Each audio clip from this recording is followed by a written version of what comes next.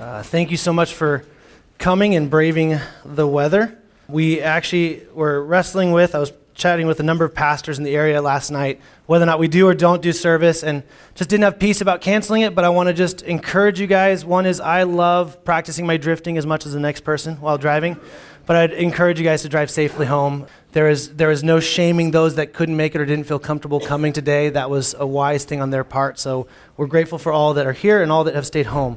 It is a new year. Did you guys know that? Did you guys figure out that it's 2017? How many times have you messed that up on checks? Does anyone write those anymore? Or your homework or anything else that you have to say the year on? But one of the things the new year does brilliantly for us is it gives us a very, very clear kind of start and stop. And last year, if you'd remember, this is going to kind of challenge you guys to remember through the book that we seem like we spent the entirety of Revolution 22 in the book of Matthew. Last year, at the very beginning of 2016, we were studying through the Pharisees in that section of Matthew. And I challenged, and I had said last year that when we come to a new year, it's a really, really great time. Even though it's another day, it's just another clock turns over, another number that we write differently. It's just kind of a continuation of what's happened. It really gives all of us a moment to kind of pause and reflect. And it gives you a really good opportunity to look in kind of the rearview mirror of your life, and you can see where things have gone maybe awry, maybe where some regrets are happening, or where you can see kind of God's hand in your life. And my assumption is that all of us have a little bit of regrets, a little bit of confusion, and maybe some, wow, God, I can't believe you were doing that, or I can see his hand in this situation. And if you remember right, when you were back in that moment, in that situation, you weren't really thinking that. You weren't really thinking, I can't wait for this to be a regret in this chapter of life. You weren't thinking, I can't wait to see God's hand in this. Maybe you were, but you couldn't see it clearly at that time. And so we kind of encourage people to, when it comes to a new year, take advantage of that, look back.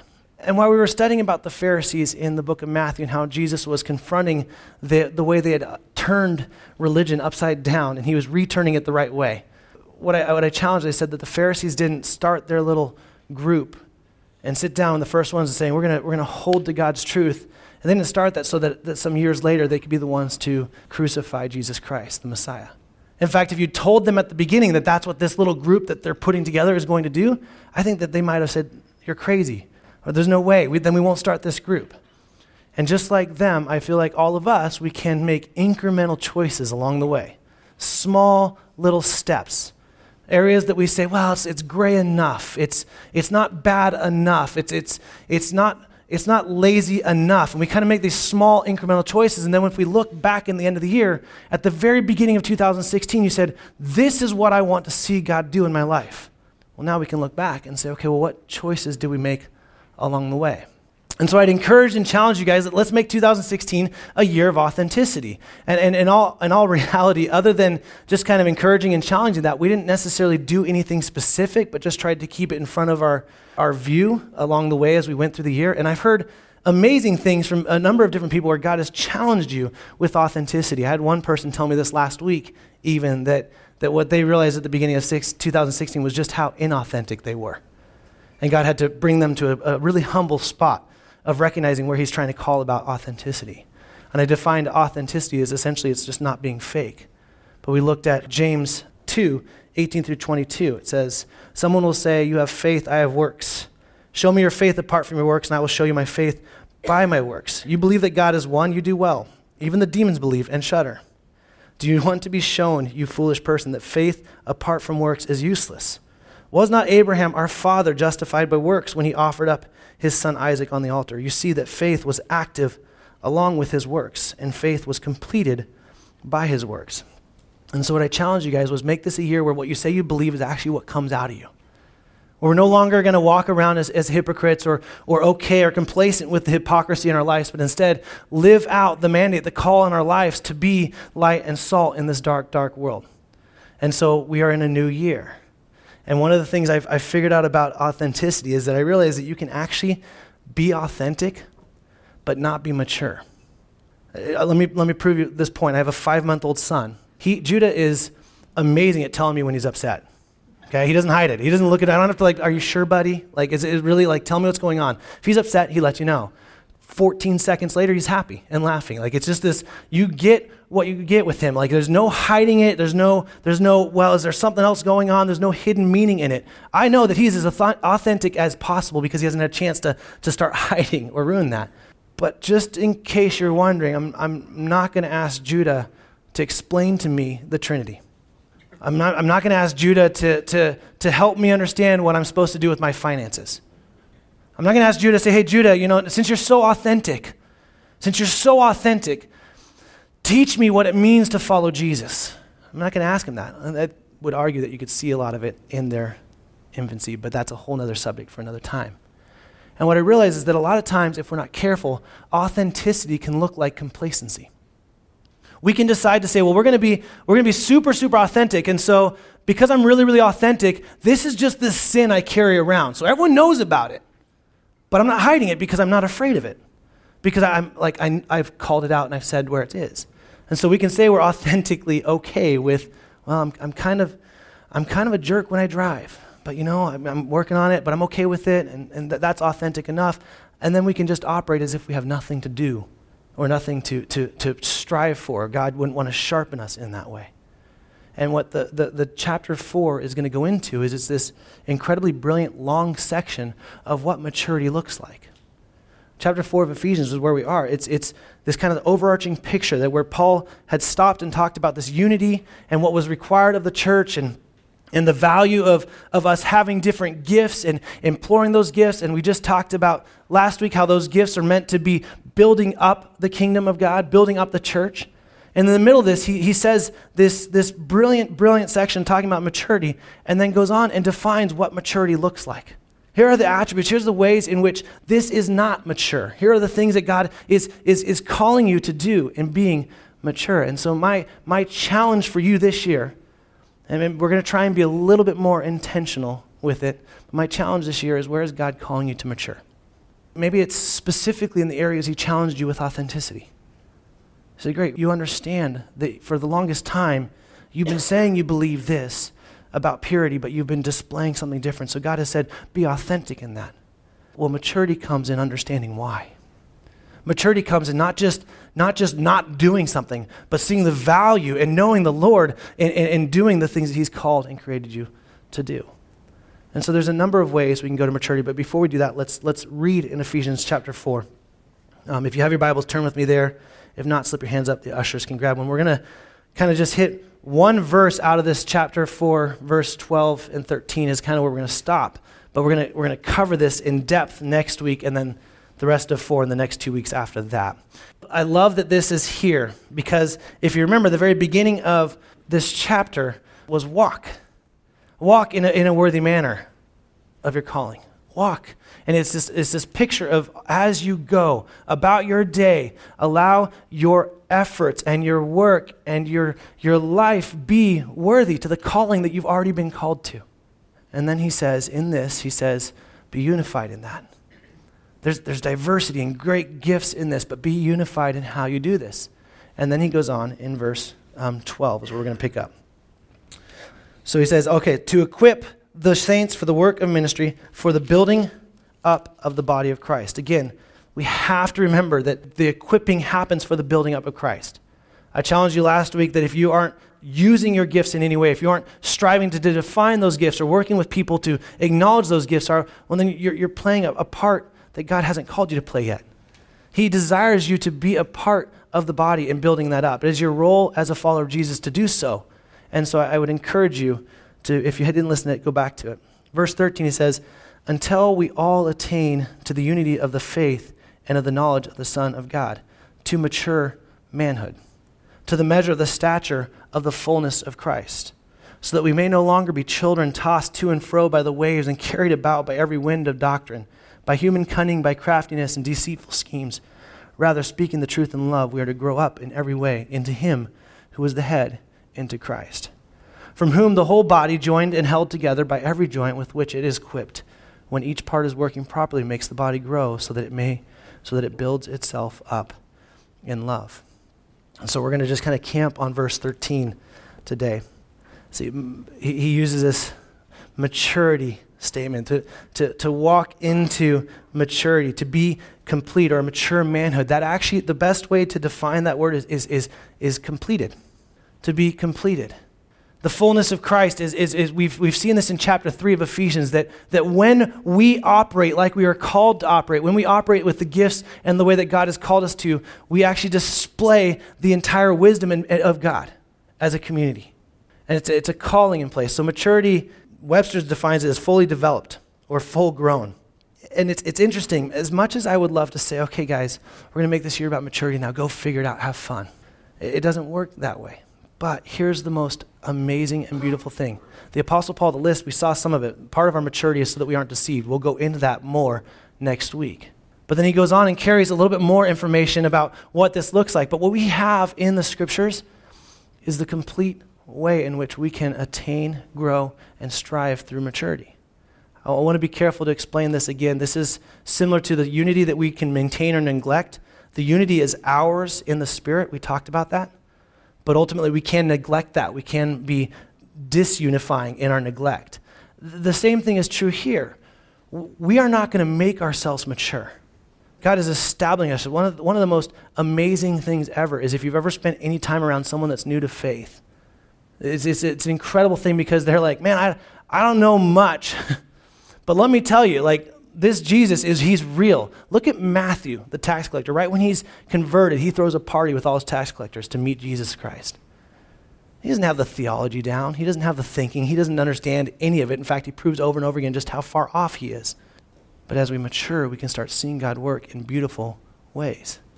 And so what I wanted to do today is I wanted to encourage you with 3 ways in which I believe God can bring about immense maturity.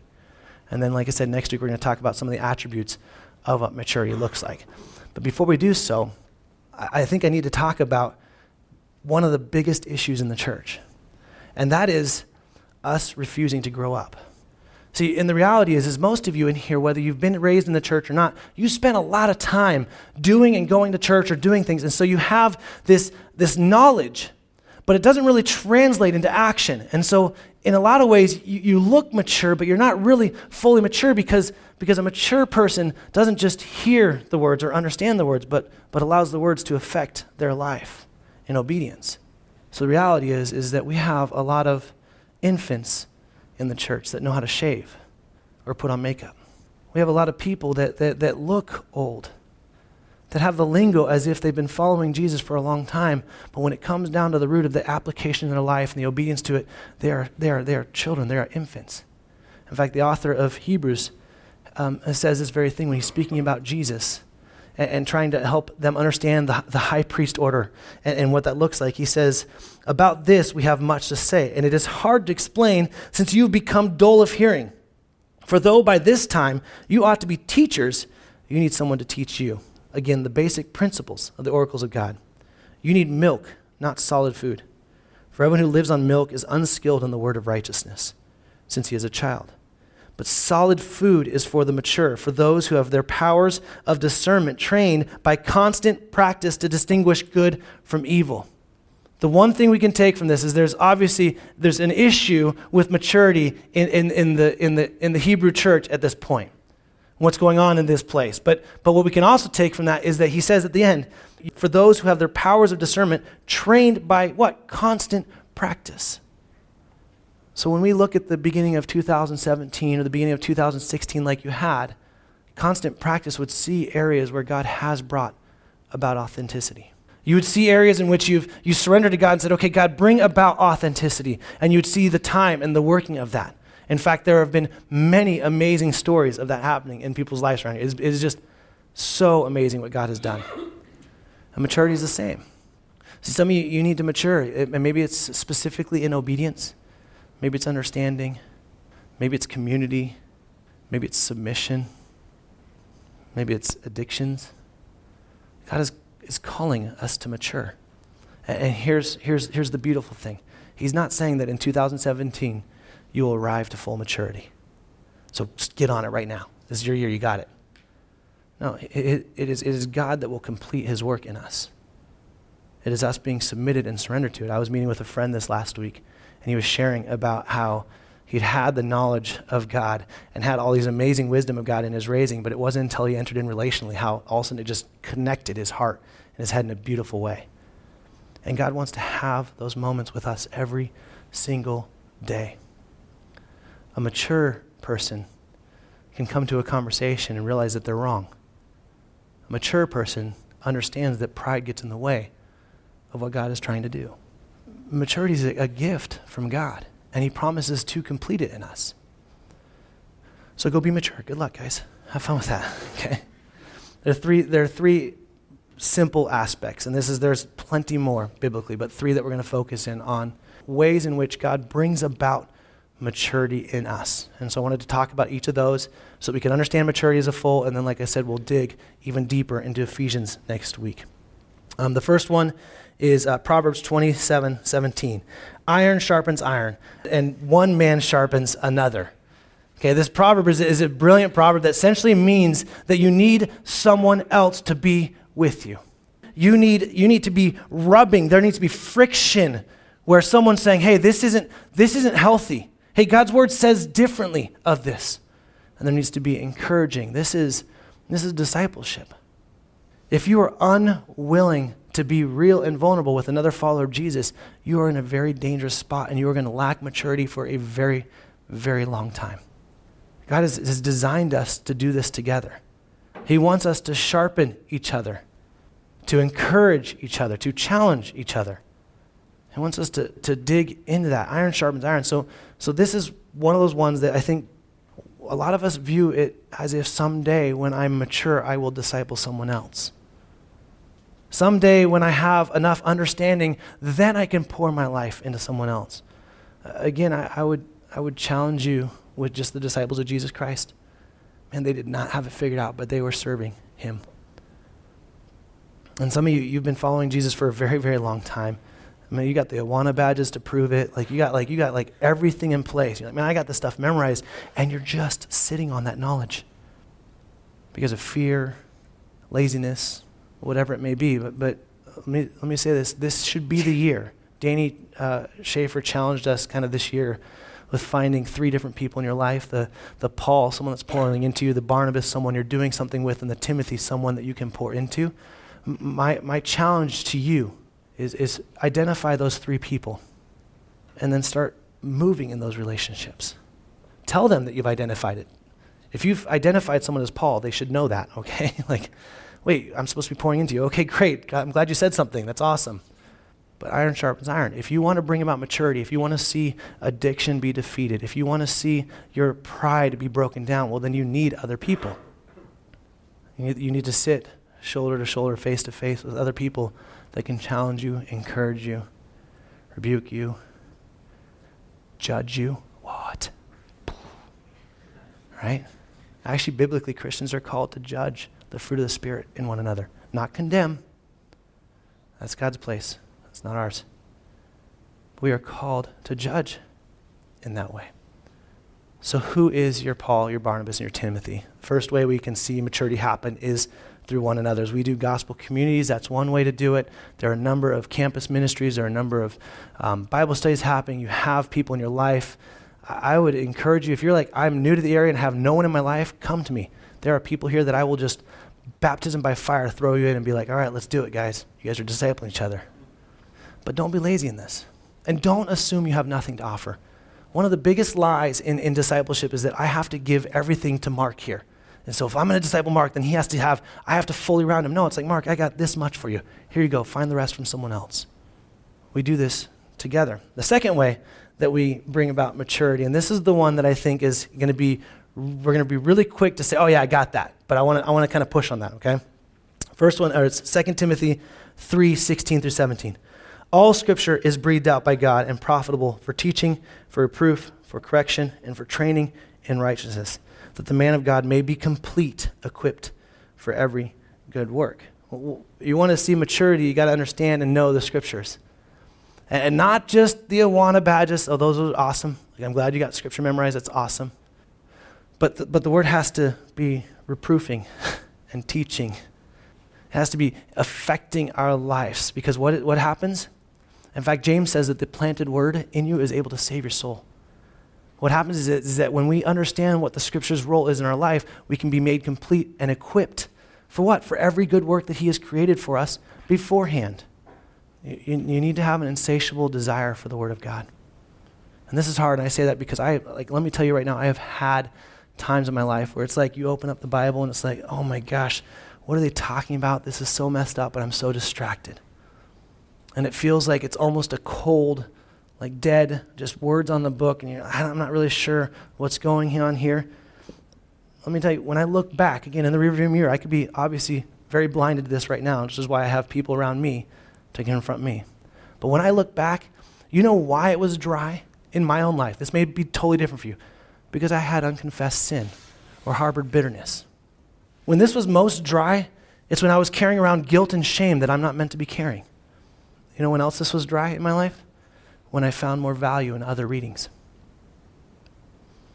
Look, you will read Facebook on a regular basis because you value that for some reason, or you're addicted to it. That's a whole other issue, right? If you value God's word, if you believe that it is God breathed out, it is in place to reproof and correct and train us in righteousness, well then get in God's word. There are so many amazing apps and so many different ways to read God's word. It's kind of comical. I'll just share my story. One of the best ways that helped me this last year is listening to it. I found a lot of times if I get in and read, I get really distracted and I start studying, which is fun, but then I'm like studying some weird random little thing instead of letting God's word just speak to me. And so each of us needs to walk with that. You know how this helps? Other people, by getting God's word. My challenge to you is that every single day God's word would speak to your life. The only way that's going to happen is if you're in God's word every single day. I had a mentor once challenge me this. He said, read the Sermon on the Mount every single day. I kid you not, that entire year I read the Sermon on the Mount every single day for the most part. And almost every week I had amazing interactions where someone was like, I just wish God would. And I'm like, well, you know what it says in the Sermon on the Mount? I look so brilliant. And it was like one little section of scripture. I didn't know anything else, but I had that down. Just, hey, you know what Jesus said in the Sermon on the Mount? Well, it kind of covers the whole thing. Well, here you go. Wow, thank you for sharing that. Yeah, I'm awesome. No, I didn't do it that way. That was not it. That was just there. My point is this, though, is that the Bible is living and active. The scriptures are truth. You've experienced that if you've spent any time with the Lord. You've experienced where you can't believe that this is a scripture that comes to you in that moment, or someone just shared it on the fly and it just hits you in a totally different way. I'm not talking about a feeling. If you're going for just a feeling to understand what the scripture is, you're going to miss out on the fact that not all of it is a feeling oriented, but an intellectual. And it's poetic and it's beautiful and it's real. And my challenge to you is come up with a new favorite verse this year. If you've been hanging your hat on that favorite verse that you memorized when you were in Awanas in 6th grade, it's time to find a new one. Keep that one. That can be a second favorite or in the top 10. But literally, God, speak to me. Where are the areas you want to speak to me? One of the best ways that the Holy Spirit can lead us is through God's word. Why would we limit that? James, the third one is, this one's the fun one that we all love. James 1, 2 through 4. Count it all joy, my brothers, when you meet trials of various kinds. For you know that the testing of your faith produces steadfastness, and let steadfastness have its full effect, that you may be perfect and complete, lacking in nothing. God uses trials to mature us, which means a couple things. First off, I want to define trials here. There are trials that we come across because of our own sins. Well, I slept with that girl, and now I have all these feelings, and I don't know what's going on. That's a trial that's going to happen because, well, you sinned. The trials he's talking about here is actually the testing, which are trials that come at you externally. So other people's sin, mistakes, struggles, those are the trials that come at you. That's what he's talking about here. And he's not saying, let me just be really clear, when he says joy, it's not like, oh, yay, my life sucks. This is awesome. He's not looking for some fake smile. But instead what he's saying is that joy, true joy comes out when you understand that God is doing something to make you more mature, to bring about a faith in a brilliant, brilliant way. Trials are one of the areas where we can very easily get stuck and lost and scared. And a lot of questions that will come is like, why God? Why me? My encouragement and my challenge to you is that God uses these trials. In fact, what we find in this scripture and then also other scriptures is that God allows those trials to come before him and say, yes, I'm giving those to my children so that they will persevere. And then he promises to walk with us in it. So that maybe as you look back at 2016, those hard days, those hard weeks, those sad moments, those struggles you had, maybe when you look back at those, what was your posture in it? I can tell you mine. Okay, my basement flooded 3 weeks ago, I guess now. My first reaction was not, yay, God. In fact, I was very, very frustrated, and it ruined my day, and everything was horrible, and I started whining, and why me, and why?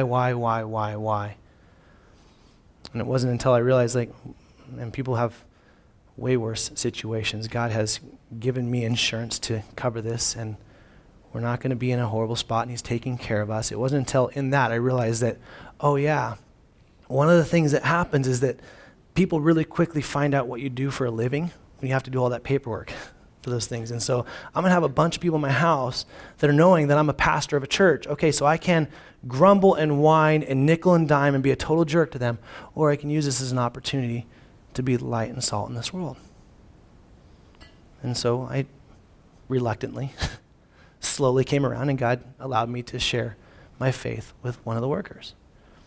That's not said because wow, good job, Bren. But I wonder how many of those trials in my life that I didn't turn that corner. How many of those trials that come across where the Lord says, I'm laying this before you because I desire a maturity that you cannot get to without this trial. I'm laying it before you, and it's hard, and you're going to question me, and you're going to wonder if my authority is still there, but I'm putting this here because what I'm doing is so much greater than what you see. How many of those moments do we miss because we choose to grumble or whine about our circumstances? Look, I get it. Weather's hard, okay? What I'm about to say is hard, okay? But it's going to change, and you're just going to complain about the next weather, right? I don't know why. It's we're in seasons, people. It happens. Some of them are longer, and some of them are shorter, some are worse, and some are better. It just happens, but it's going to go away. And the end of next week when it's dumping rain and everyone's flooding, everyone's going to be complaining about that, right? They're going to be complaining about inversions. They're going to be complaining about too hot and be complaining about this. It's these things come at you, and you can't control them, so why are we trying? And instead of grumbling through them, why don't we just look, okay, God, what do you want to do through us? What do you want to do through me for your glory? So I don't know what it is this year as we get ready to dig into the rest of chapter 4, Ephesians, but my challenge is I would ask that you would ask the question, God, where do you want to mature me? The band's going to come up, and we're going to sing, and we're going to worship a little bit more. And as they're coming up, I really want you to, if you did your homework this last year on authenticity, and God spoke to you in those authentic ways, okay, what would maturity in those things he brought to your light look like? And again, let me just be really clear. The line that we're going for is perfect. Okay, I got to be careful in saying this. We can't achieve that on our own, and we will never achieve that on our own. But the call is that we are to be perfect like Christ. So if you're well, I kind of matured enough. I really kind of like my youngest daughter right now just apparently likes to wear a diaper because she still can, right? So it's I just really like it, so I'm just going to keep wearing this diaper because you fools keep changing it, right? We get kind of comfortable in areas and phases when we really shouldn't be. And so my encouragement would be, God, where do you want me to mature? God, help me mature in this way.